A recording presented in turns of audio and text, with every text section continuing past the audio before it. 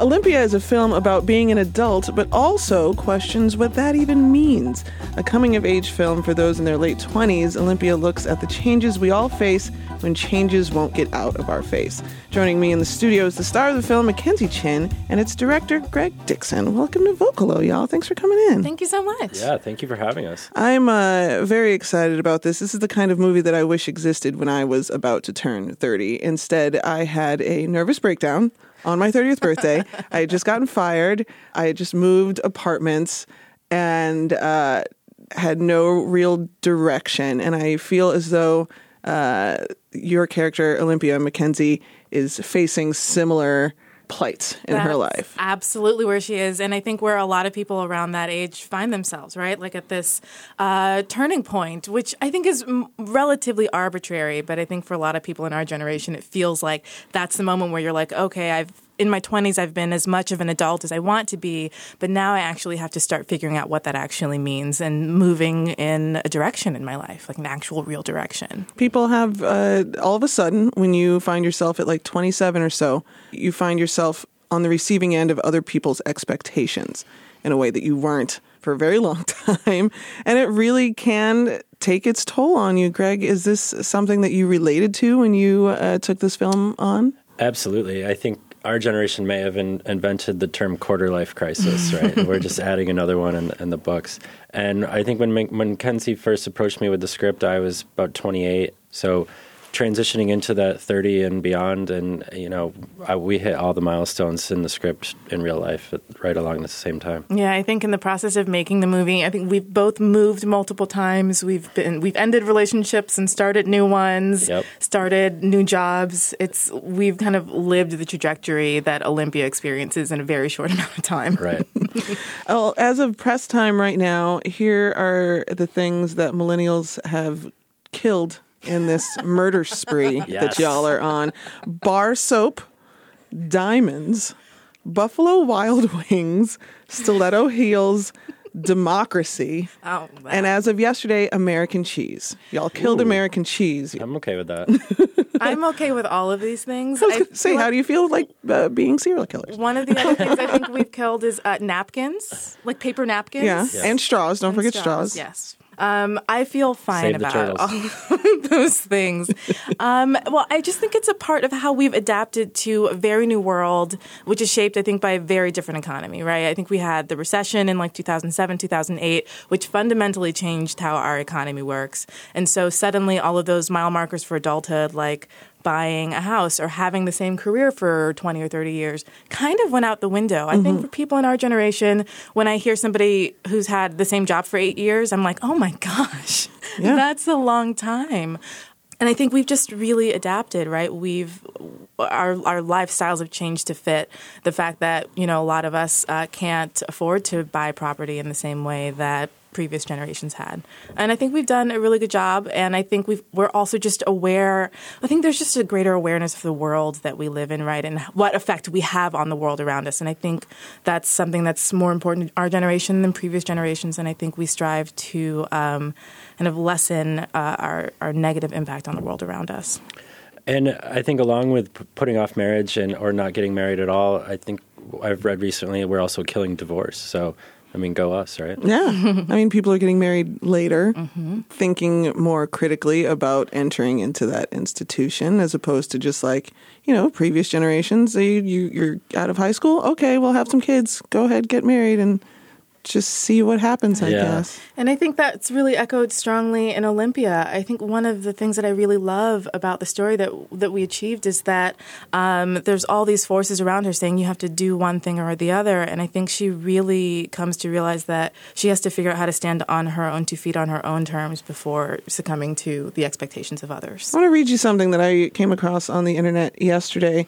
A woman on Twitter whose Twitter handle I can't quite make out in the screenshot. She's a sociology student, and she says about being a millennial and the expectations placed upon you. She says, I strongly suspect that a significant percentage of us are struggling with the fact that many of the benchmarks for different stages of adulthood that we grew up with no longer apply to us, and it's causing us to feel unmoored. Mm-hmm. You're supposed to get married. A lot of us aren't getting married. You're supposed to have kids. A lot of us aren't doing that. You're supposed to get past college and get a quote-unquote real job, and that's not happening. Adults are supposed to stop playing with toys, or at least switch to different toys like tools and cars and boats, and that ain't happening either. So now you've got this entire generation of folks caught between what their parents think adulthood should look like and what in practice it actually looks like. And I think that this film is doing a great job of exploring that.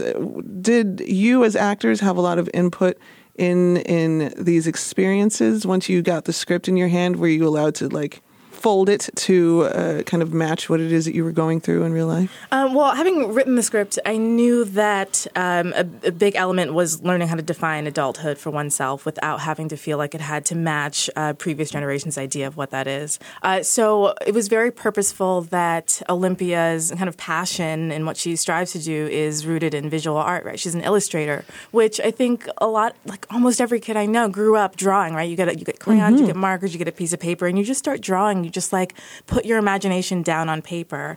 And then slowly as we get older, we move away from those impulses. And yet you have this grown woman who still makes that time to, commit her imagination, her very colorful imagination to paper.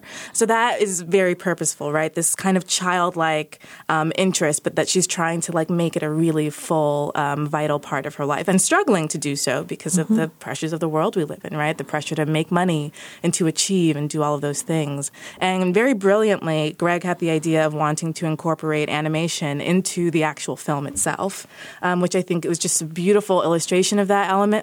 No pun intended. But we also, I think that element also helps us understand Olympia's inner workings, right? We get to see this medium that she occupies herself with, but also we get to understand her through that element played out visually in the movie. I want to talk about this cast, which is so great to see. It's a primarily POC cast, which is amazing, but the way that the movie seems to present itself doesn't make their blackness or their brownness the central theme of the movie. You've got a black movie that's not a quote-unquote black movie. Was that very purposeful, and how important was this for you while writing? Oh my gosh, that was incredibly purposeful. Like when I wake up, right, I wake up and I'm black. Yeah. But I don't wake up thinking, okay, time to start my very black day. Do you know what I mean? Well, like on Sundays sometimes. Just on Sundays, truly. And in certain company. But for the most part, right, we as black people and as people of color, we go about our day just like any other human being on earth. Obviously, living in America, we have challenges that other people don't have. But that doesn't stop us from striving and failing and being flawed and falling in love and changing our mind and all these other things that we get to see white people do so freely and so easily without any commentary about that part of their identity, right? So it was really important that the film reflects the world that I perceive, right? Like most of my friends are people of color, right? I have a very diverse friend group, and not just racial diversity, right? I have friends who are different ages, different levels of able-bodiedness, different sexualities, different genders. And I think that is becoming a more and more common experience for people in my generation, people in urban areas, and also people outside of urban areas. And I think it's very unfair that so much media we see that features people of color forces those people to be in narratives that are mired in racial trauma and racial stereotype. Obviously, those stories are part of our history, but they're not the totality of our stories. And I think we should be able to have romantic stories, and we should be able to have comedies. Kevin Hart is awesome, right? Love Kevin Hart, love Tiffany Haddish, but we can, I think we can live in different genres that have a variety of tones. And I think that's what I'm really interested in doing. Like I said, I'm black all day long. I'm a woman all day long. I'm a millennial, all of those things. But I want to be able to expand what that means. I want us to, when we think about what a black movie is, I don't want the definition of that to be as narrow as it is right now. I think that's part of liberation, right? That's Absolutely. Part of being free to just get to just not think about being Black for a second and just live your life. That's privilege. That is a privilege that so many of us do not have. And, this dude must have been real trustworthy for you to try to put this Black ass cast in his hands. Greg is very down. Yeah. I mean, we've been friends for a long time and worked together on other projects. So, that familiarity and that trust was already there.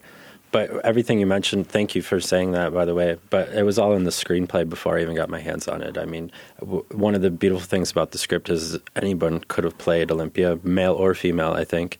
And it could have taken place anywhere. I mean, it's such a generational story that so many of us relate to. I want to talk about the location.